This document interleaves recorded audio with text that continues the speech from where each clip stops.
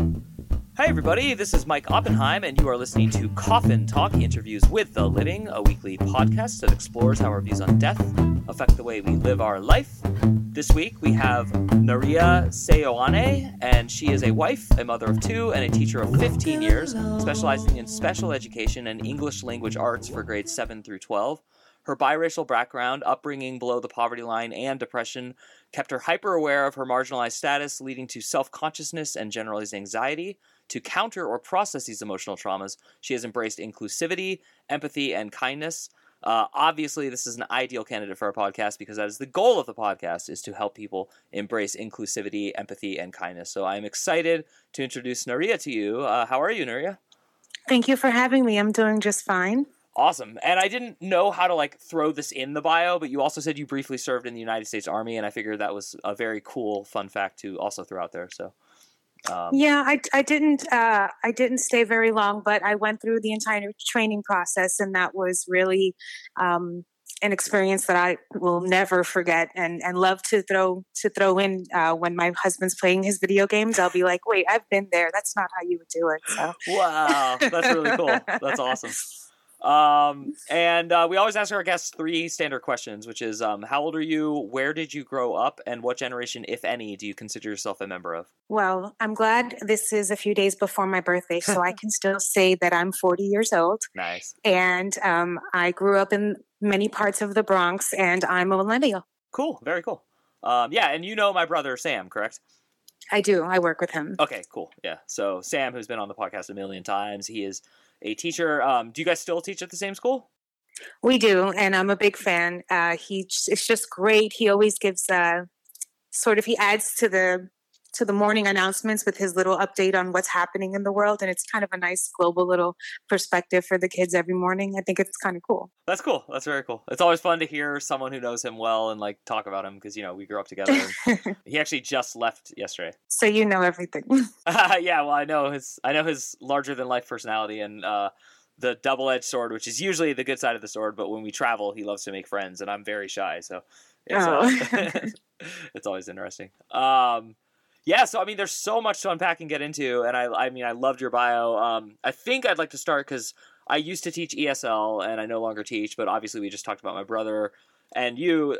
So now you specialize in special education. Was that your goal all along, or is that something you transitioned into? Actually, I don't specialize in special education right now. I have that license, but I'm actually just an English language arts teacher for grades 7 through 12. But I did teach with a specialization in special education for about 4 years. And so it informs so much of my teaching as a sort of a lead teacher right now. I still carry that with me and all of that intentionality, Yeah. And I'm curious because I think there's a lot of different conceptions about what that looks like and what that is. I know I grew up in the 1980s, and they always separated students. So they would just take kids out of our class and then bring them back and stuff. Were you teaching a specific class, or was it that kind of a program? No, I've over the last 15 years, again, only focusing on the first 4 years as a special education teacher, I always taught in an inclusive setting where the special education students were included in the normal class environment. Cool. And they had a teacher as a specialist that would serve as a secondary teacher, and I would parrot the lesson given on the board. I would ask questions, leading questions, or really initially, especially the first year, I would ask natural questions from my level of curiosity and, not knowing about the subject that would in turn help the students the most. So it was just really an organic thing for me, but there is an intention you have to work with in how to tailor the instruction given by the main teacher in order to best fit the diverse classroom that you're facing. Cool. That's really cool. And it's ever-changing. Wow. And then for English language arts, just because state by state, they change the titles of classes and everything like that. Mm-hmm. Is this what a lot of people just picture as a regular, quote unquote, English class? Yeah, it's ELA. Absolutely. So language and composition, we read literature, we read nonfiction texts, and we're always inferring and analyzing and checking out vocabulary, engaging in discussion. things like that. Overthinking, essentially, my skill set. That's awesome. We are two peas in a pod. Cool. And so this is a just wacky question. I'm not sure if it makes sense to you, but I only taught like a couple different grades, but you teach like a whole wide spectrum of 7 through 12. Yes. Actually, I mean, I've taught 6 through 12. Okay. Yes. Well, then I'm going to include 6 actually. So in your like lifelong experience, your 15 years of teaching, what is the biggest plus and minus of teaching a 6th grade class compared to a 12th grade on the way to like graduation class?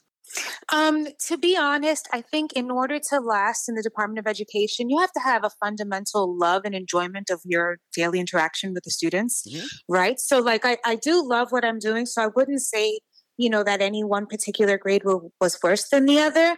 I am fond of the 6th graders because there's still a sense of innocence among them. Like they look to you very lovingly, almost like a parental figure. And I appreciate that aspect of it as much as I appreciate teaching them the content. When you move forward and teach older students, you serve less of that parental and more of like a coach. And so there's a separation, but like a motivational aspect to it. And you both have it also differs from the middle grades because there's no power struggle in the 12th grade. You both have an understanding of why you're there, what needs to be accomplished in the classroom, and the overall goal that everybody wants to leave in June. Wow. That was a great answer. Thank you. That's so cool. And, we interview like just everyone on this podcast and I meet people all over and I live in Phoenix, Arizona now, which I just had these, house guests visit from all over the country and they were surprised that I was pretty accurate when I said this place is as purple as it gets. Like it's a just hodgepodge of different people. You really can't like pin us down as one thing or the other, which is now unique because I would say most places feel kind of polarized. So I'm just curious, like half of the people I know would say that education has gotten worse in the last 15 years, and the other half would say, no, it's much, much better. Do you feel like you're in one of those two camps, or are you in the middle? Like, how do you think, just in the 15 years you've been in the force, like, how has it changed? So I want to just start off with my hesitation of speaking in a generality about this topic because I can very much only speak from my experience. And in my experience, of course, over the last 15 years, I've gotten much better. I've seen others improve around me as well. But the only other 15-year time period I would be able to connect it to would be my own experience in the public school system. And I think, generally speaking, I had a decent academic experience, but I want to overlay that with you don't know what you don't know, like the allegory of a cave. Like, I think it was pretty good. I seem to have amounted to something amongst my family and peers, so it seemed like it was okay to me, although certainly there are more gaps than I'd like there to be in the things that I know. So, but to speak to the overall progression of education in our society, I'm not wholeheartedly certain that I know the answer to that question. That's cool. And I definitely respect that. And I'm always interested just because like I'm rooting for everyone, no matter who you are, to get better, to become more self-aware. And then obviously like the 3 things you stated better than I could: embrace inclusivity, empathy, and kindness. So on just those 3 notes, I have personally decided, just upon witnessing my friends' kids who are growing up. I have children, but they're way too young to, do this with. But I think the average kid I meet is like nicer than the average kid was when I was in high school. Like I read about bullying, I understand like, and all that kind of stuff. So I'm just curious, like, and I know you're local and you can only speak about your experience, but do you think like this generation that's coming up right now is pretty exceptionally nice, or are they just pretty normal? I've read things that indicate that they're having a prolonged innocence, right? So that's sort of the phrase that I've heard about it. And I kind of like it. I see it. I'm in a great environment. That school in Flushing is outstanding. It stands out among its peers. The school that I taught at in the South Bronx for the first 10 years of my career, that was a quote unquote failing school. It was profiled on like Waiting for Superman documentary. And so some might argue that that was a really terrible environment, but while it certainly had its challenges on the administrative end, I adored all of the students, problematic as they may have been. It's just, I think overall that students are just, I don't know if they're nicer, but they're just nice in general. I like them. That's so cool. I'm so glad. I mean, we're only 10 minutes into this interview and I'm so glad you are in education and you're teaching, because it's just, it breaks my heart that like some of the best and brightest people out of like economic incentives will not become teachers in our country. Like they're just, stoically going to law school, going to medical school, going to any school program that promises a higher paycheck. And I just think that's terrible because you're brilliant, you're cool, you're like fun, and you're working with our children. And that's the most important people to me, Oh, can I piggyback on that idea Yeah. and just discuss that? It's not so much that, okay, so I feel like I'm very fortunate in that teaching plays to my certain skill set, right? But I didn't choose to become a teacher because of my great altruism, although I have that. I only chose to become a teacher, if I'm being 100% honest, is because of my husband. See, where I grew up, I didn't have a great awareness of the many careers possible. Certainly, to me, all of my teachers were of a different race than me, so they didn't look like me. And I expected you had to go to college your whole life to become a teacher. I just really was isolated and didn't know what there was to do. And so I actually got my broker's license and became an insurance agent, and a successful one. I was a manager for a commercial insurance agency in White Plains, New York, and I had $1 million book of business that I was in charge of, and it was excellent. But only after having that position, that job, did I start to learn about the different careers available and the availability of transitioning into those careers. So I was a New York City teaching fellow, and thank God for the fellow program. But my husband was also a teaching fellow. And so seeing him do it taught me like, oh, I too could become a teacher. That's not a career or occupation that's excluded from people who look like me or have my experience. Wow. Yeah, that totally makes sense. And that is kind of, this is great because you're segueing into like where I wanted our conversation to go next, which is, so, okay, my son is biracial, but he lives in Thailand, so he's not gonna face what I thought he was gonna face, which is growing up biracial in America. I wonder what their plight is in Thailand. Yeah, it's interesting because he will definitely receive like stuff. It'll be weird. He'll get like half, oh, that's exotic, like you're half white, wow, and then he'll get half like, oh, you're not fully us, but right. So it'll be interesting. But that's that's his dharma, that's his like path to go down.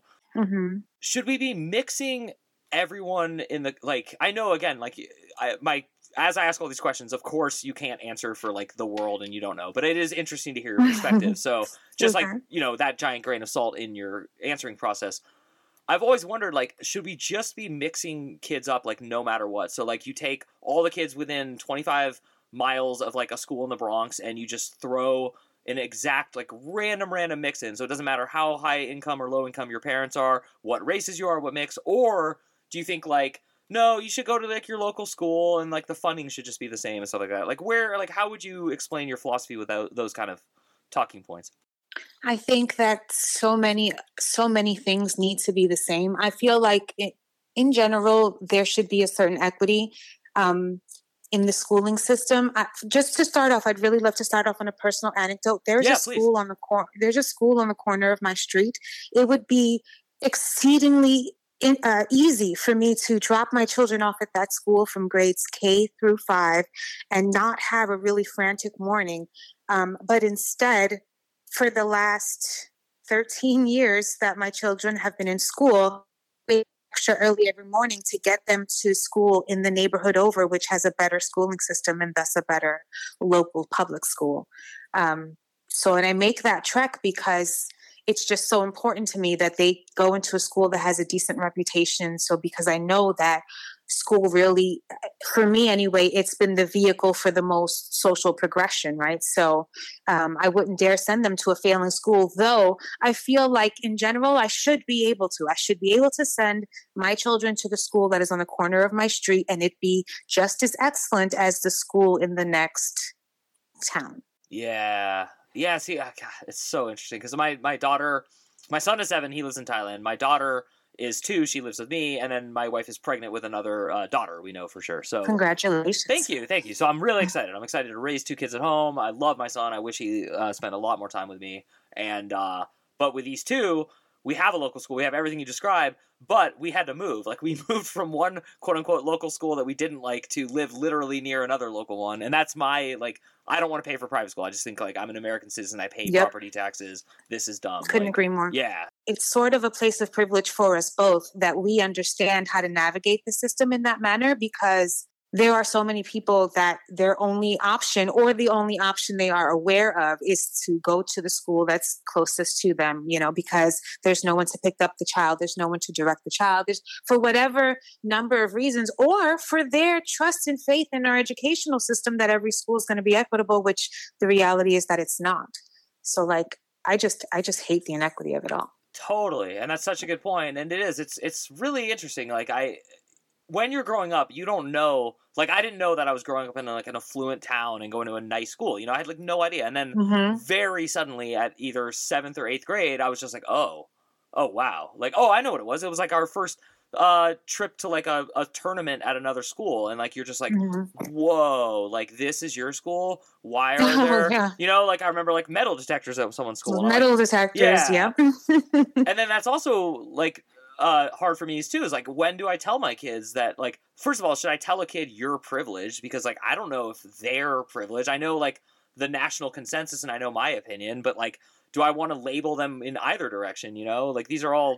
I feel like I'm so trite sometimes, but the reality of my belief is that I wouldn't want them to feel burdened by the label of privilege either, because I also experience privilege. Like, we all have privilege in different areas. It's not a blanket that covers every aspect of your life. Suffering is so subjective. So whereas they might experience privilege in one avenue, there could be any number of others that they do not experience privilege. So I don't, that's just, I just hate the divisiveness of it. Like, I'm like maybe born in the wrong era. I'm all like, kumbaya, let's all be nice. There's one human race. But that doesn't mean that like I'm super, like, I'm not a sweetheart and, you know, the best at all times either. But I just, my intention is never to subject anyone. With intentional subjection, that's where I have a big problem. And it's because I feel like so much of my existence has been on the other end of that. So like, I'm like, just don't treat anyone poorly and be a nice person and, you know, work with what you were given, because everyone was given something, you know? Yeah, that's really cool. And I love that you just took us into the exact like other side of this podcast, which is the philosophy of metaphysics, meaning like how much of what you're doing now here matters versus is there another quote unquote here, there, and all that. So my first question for you would be, did you grow up with a religion or with a spiritual philosophy about life and death and the meaning of life specifically? So I didn't have a religion imposed on me. Our household was not organized enough for that. But also, I think their religion was imposed upon them. And so they just kind of definitely went in the other direction. As in terms of general philosophy, I'm never 100% settled on my opinion, but my overall gut feeling is that there is a higher power, but I do not know its correct name. And I do not feel arrogant enough to say that my belief is the only correct way, because there's so many things about the world that I don't understand. Yeah, I really respect that. That's cool. Yeah, I think even when I was like 17 and I was making like fake band albums for like my like doodles, I would be like, I want to thank the higher power that exists, but it shouldn't be called God. Like, I remember being like super like, I'm a punk rock, like, you know, teenager. Yeah, so definitely an emo child as well. Yeah. Which is funny. Can you imagine an emo child in the Bronx? Okay. Yeah. The 80s. Yeah. No, I can't. But now that we're talking, I can. So that's cool. Yeah. And I'm 2 years older than you. So I definitely understand like the era and all that. So what, have you ever had a profound spiritual experience? Have you ever had like any experience that really like rocked your, oh, this is all there is. It's just this like living on earth thing? Hey everyone, if you're a fan of the show, please head over to mikeyop.com and click the subscribe button. It's the best way to support us, and it's free. That's MIKEYOPP.com. Thanks. Yes, when my father died, and then subsequently years later when my mother died. When my father died, I have to say, so eventually this conversation is going to get to my idea that I deal with a mental health disorder and a difficulty with emotional regulation, right? So that's where this is going to go to. But my father and my mother were absolutely obsessed with me. There was no negative internal voice created in my head by my parents. Like they were absolutely, I was always the most beautiful, the most intelligent, the smartest, the best, that though I lived and shined in mediocrity in real life, like my parents, according to them, I was everything. So, I just feel like when my father passed and I didn't hear from him, I was like, that's it. Like, if there was any way possible for one of my parents to get a message to me in some form or manner, it would have happened with a certainty. Like, that's not to say we didn't fight. We didn't have disagreements. We were very close. We were exceedingly close. So I feel like fundamentally, if there were an opportunity for them to reach out to me and it hasn't been done, then there is nothing more than this life, which is probably myopic, but very small in view, but that's my opinion. Wow. Yeah. And do you want there to be more? I don't need there to be more. Cool. No. Wow. That's really interesting. And then, yeah, because you brought up mental health and everything, what, is mental health just being talked about more now because we're finally ready to admit that it's a thing and we have to actually, respect it? Or is mental health also on the rise? Like, do you see what I'm trying to ask?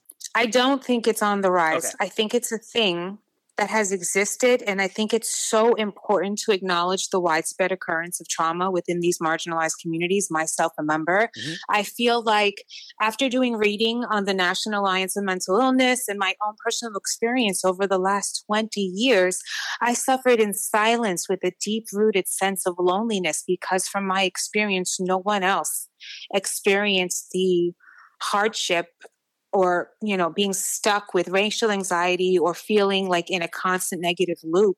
No one verbalized that experience to me or around me. So I just felt this disconnect, like, what is wrong with me in comparison to others, which was only made worse to be in an environment where I was often othered for my likeness to more like emo music and white vernacular and things like that, right? And that was not completely accepted in my community as like the way to behave or speak. Yeah. And when you were, because you've switched where you teach, when you were teaching in the community that you grew up in, yes. Did you ever want to take a side, a boy or a girl like you, and just be like, I get it. Like, I'm really sorry. I had the same experience. I was the specialist of doing that. My principal's office was directly next door to mine, and I would, with complete liberty, walk into his office and go, hey, can I please have a second with this kid in here? And I'm like, dude, you cannot come to school high every day. You cannot do this. Like, what happened to the baseball team? Like, what is going on? Like, you've got so much more you've got to do in here, and none of this is fun, and nobody wants to be here. And you think I want to teach you to infer about a character you'll never meet again when I know you're tired and like you've got stuff going on, dude. We like commiseration is like my brand. Awesome.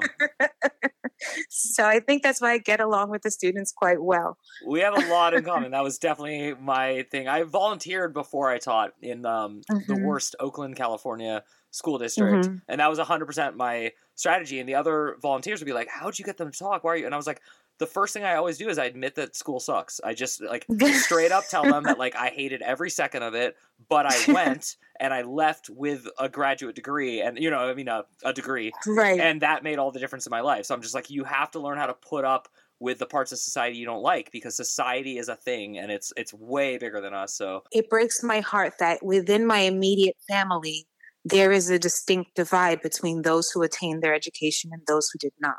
Those who did not are currently incarcerated and living with poverty and prison and drug use and physical violence and everything. Like, it's terrible, really. And so there's all this survivor's guilt to feel with it. Mm-hmm. Wow. I felt pretty conflicted leaving the teaching environment that I was in because, I heard from so many students that, especially English teachers, I don't know if you think about it, but English teachers don't look like me either. Half Black, half Latina, middle-aged woman, like that's not the demo usually. So I just have always been able to trade on that currency, I'd say. That's cool. And you brought up, like you alluded to with the kid, and then you brought it up with incarceration. I'm a like unapologetically anti-criminalizing drug use person. So, I mean, I just want to make sure you know that before I ask you this question. So I am not asking you a loaded question, but I just want to be upfront. Okay. What is your opinion? Because I'm not from the neighborhood you're from, and I didn't grow up there. And so when I say this, a lot of people are like, but you don't get it. Like, you can't just do that. I still feel like drugs isn't the problem. Drugs is a really obvious solution to the problem when you're that old, like when you're that young, I should say. So I'm just curious, like, what do you think we should be doing vis-a-vis the fact that children have access to drugs at younger and younger ages, and there's still people trying to sell them to them, and especially with like, I know New York like has legalized it more recently, but you know, there's billboards advertising pot like everywhere where I live now, so it's like hard to tell kids like don't do that. What are your thoughts on all of that kind of stuff? Typically, sadly, I lead with fear. And so thus, I am fearful of the effect that the widespread acceptance of marijuana is going to have on our society. However, exactly what you said and what you described as the drug use being a really ridiculously easy and immediate solution to an underlying cause. Right. Mm-hmm. There are a number of issues that are trying to be fixed in an immediate way. So you see the urgency of the situation. And so knowing several people in that population, in my own family, my family were heavy drug users, including my mother, smoked marijuana ad nauseum all day, every day to survive the day. And it's always really easy. And I feel also personally attacked when like people just say like, oh, why are they doing that? Like, you know, like they're such bad people because they're doing that. And I just feel like these people are suffering. My mother was orphaned at 16. She's one of 9 children. Like she just didn't get her education till very late in life. And so she was a lot of things, but she was also someone who suffered her own experience and no guidance and used marijuana as a way of immediately dealing with whatever struggles that she wasn't verbalizing to me either, or anybody. She had like no one to verbalize it to. There were no parents. Both of her parents died. One of them killed themselves because they heard voices. That was her mother. And her father was an alcoholic who eventually walked in front of an MTA bus. These are people. I am people. We are all like, I am the voice, right, of the marginalized. Like, I don't want to be that. But like, I feel at this turning point, you see, like you asked earlier, whether or not it was more prevalent or always existed, and that's why we're talking about it. Mm-hmm. I feel like it's always existed.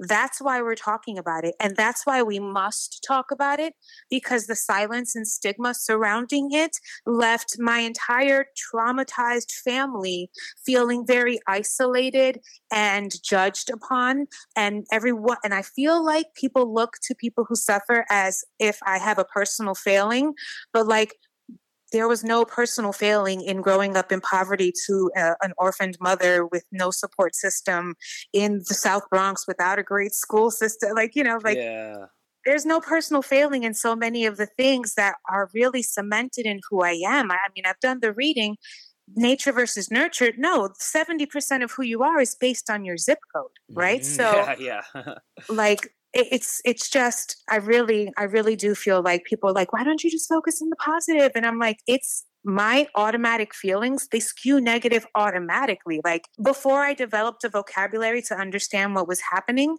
I didn't know what was happening. And so I just felt like frantic and isolated and alone. And I feel like we must speak about it because I'm a good person, an empathetic person, and I love my job and I try to be socially conscious and treat people fairly and, you know, like all of these great things, but I suffer. And so I don't want to continue to suffer in silence because, I mean, historically, that's what the Hispanic community has been doing, and it's not working out so well. These things only get worse if they're not spoken of and addressed with sincerity. I mean, I've suffered nightmares. Like, I'm sorry, it's just, you know. No, I'm so with you. And it's weird because I asked this question I mean, I definitely asked this question to a few different guests, but not that often. And so when I ask it to you, it's going to be a little different, which is I always like to ask people how they deal with like anger, because Mm-hmm. I think that's a huge issue in American culture, like very specifically. Like Mm-hmm. we have an anger problem, our culture. Yes. Not every person. You don't sound like you do or do not have an anger problem, so that's not why I'm asking you. Mm-hmm. But I am curious, like, it's infuriating to see what you've seen over and over again and to grow up in it, which is like, oh man, those neighborhoods are bad. We should do something about it, but we never do anything. And like throwing money at it isn't going to necessarily work. And like, I'm not asking you for a solution, but I am curious when that anger bubbles, like that resentment, that just feeling of like, why are we just like the zip code thing you said was exactly how I would phrase it. How do you deal with that? Like, what's your coping strategy for that? Well, sadly, as I wrote in the bio that I submitted, all of that has played a part in my generalized anxiety. Like I have to practice positive coping strategies to deal with the ramifications of all of that, because that's what my experience was. So, being a reading teacher, it really falls in line with what I needed, this type of mental distraction, the type of mental energy that's required for me to do this extensive and analytical reading is perfect for me because it distracts me from my automatic negative thought loop and it takes the mental energy away from that. Do you think we could teach young children that, or do you think you have to be old enough? Like, you know what I'm trying to ask? Like, what is an age of intervention that would actually work? I think as is now, students need to learn how to read very early. The earlier, the better. I feel like probably the best age of intervention would start being in middle school. If I had to pick a particular time, that's when they start being more well aware of the self and society. So I would say that that was the time. I do a lot of like I don't do it hypocritically, like the name implies, virtue signaling, but like all of the things that I teach do have the hope of like a moral thread that's running through it to teach, like pro-social behavior. Yeah. You know, it's funny because I've thought about that phrase so many times because I grew up in the Bay Area, and the Bay Area is like the capital of virtue signaling. Mm-hmm. But I also see a second side to that, which is like, okay, so you volunteered for all the wrong reasons. You needed a beach cleanup just because you wanted to like show off how cute your shirt is and like take photos for Facebook. Mm-hmm. You still went to a beach cleanup. Right. Like you still did do a net positive thing. So I kind of look at it that way. Like if you're just saying something that's silly, that's not going to help. But I do think like more positive posting on social media, more positive, like, hey, I was at this thing and I did this. Like if we're all silently good people, right? That's a big problem, and it actually gets funny because it goes back to the you don't know what you don't know thing. Like, how because I start to wonder like, oh God, is like morality going away? Like, is America falling to the wayside? Because like the only time I watch TV is if I'm at like a gym or something and it's on like the free TV, and it's always just negative news. It's just never anything positive, which is full circle why I stopped paying attention. And then I'm also afraid that if I stop paying attention, like the Third Reich's going to rise, and so it's like this loop. I did recently get this idea that there's something missing from not having like a regularly scheduled program to watch with your family. I adored Family Matters and Full House. Nice. And, like however problematic, they may have been for whatever reason, they still were like, we're a family and we love each other. And I was okay with that message. So I definitely watch with my children, like, we've seen the Bernie Mac show. We've seen Everybody Hates Chris. We've seen Full House. We've seen, like Party of Five. Like I'm going through the millennial educational system with him. I have a 13-year-old right now. Yeah. I meant to ask you how old they were because I'm sure you're dealing with like. So are they going to attend your school? Oh God, can I? Okay, humble brag right now. Yeah, go. My son was accepted into the Academy of Finance and Enterprise, which is a level 9 school out of 10 in the city. It's wonderful. Wow. They're few in its class, right? So I'm excited about that, about his opportunities that are going to be given there, and they're focused on their business programs and their internships. And on a side note, I'm equally excited about my daughter, who was so lucky to be accepted into the Gifted and Talented program. She's in one of 5 gifted and talented schools in the entire city. Nice. And this happened just because her teacher nominated her and she was awarded a position in the lottery. So it was just like so fortunate for us. I'm so excited this is like a year of transition for them, and I'm so excited for what's ahead of them and really optimistic because they're in such good environments, That's so cool. And you just reminded me that, like, I don't think, only because I take it for granted because my brother teaches in New York. Mm-hmm. And so I know how good the system is there and like how these opportunities exist and stuff, but I don't think a lot of other metropolises are doing that, and I don't think there's a lot of other like cities. Phoenix has something a little similar because they have like the private basic schools, but they're still private. Like it's not quite the same. So right, that's really cool. I always give my guests like the floor at the end to just kind of give a positive message or whatever message you want to our audience. So is there anything you want to leave everyone with? Yes. So okay, I just want to say that people suffer in ways that are often unseen and unspoken of. And so it's really much better if you lead with the type of compassion and empathy that I've been speaking about in the interview.